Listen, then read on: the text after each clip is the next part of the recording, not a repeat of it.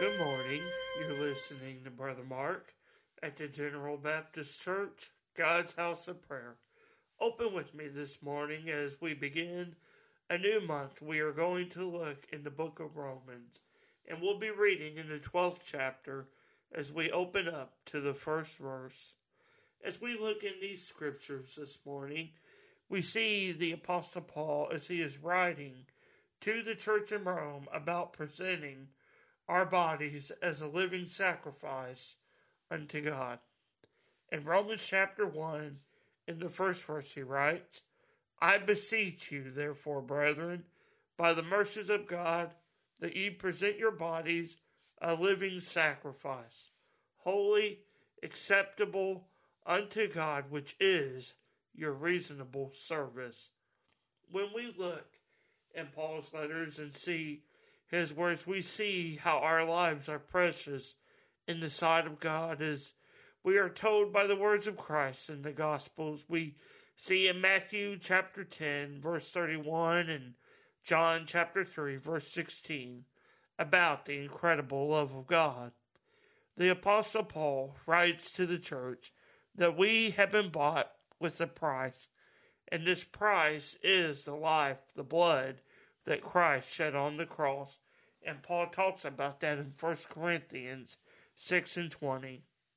So what is this most precious price? As I mentioned before, it is the life and blood of Christ that was given and shed for the redemption and reconciliation of every man and woman that comes to Christ and accepts his work of atonement. In Christ we no longer live for ourselves and the pleasures that we once sought after in this world.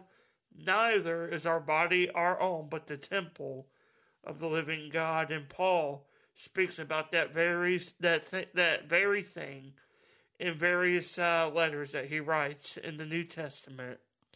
But this is what Paul is talking about in his letter to the Roman church. He writes, reminding the people, and even you and I today as we read his words, that our lives, and their lives back then as well, belong to God. And he begs of them to remember this, asking them to present their lives, their very selves, as a living sacrifice before God in heaven. These words from the Apostle Paul, they are paramount in the life of every believer. And even as he wrote these words to the church back then, they are so important and paramount in our lives today as we navigate through the ins and outs of our daily life. We wake up, we go to work, raise a family, and many other things we do throughout our day. Throughout all of this, we must remember to present our bodies, our very selves, as a living sacrifice to God. It is our reasonable service, considering all that he has done for us.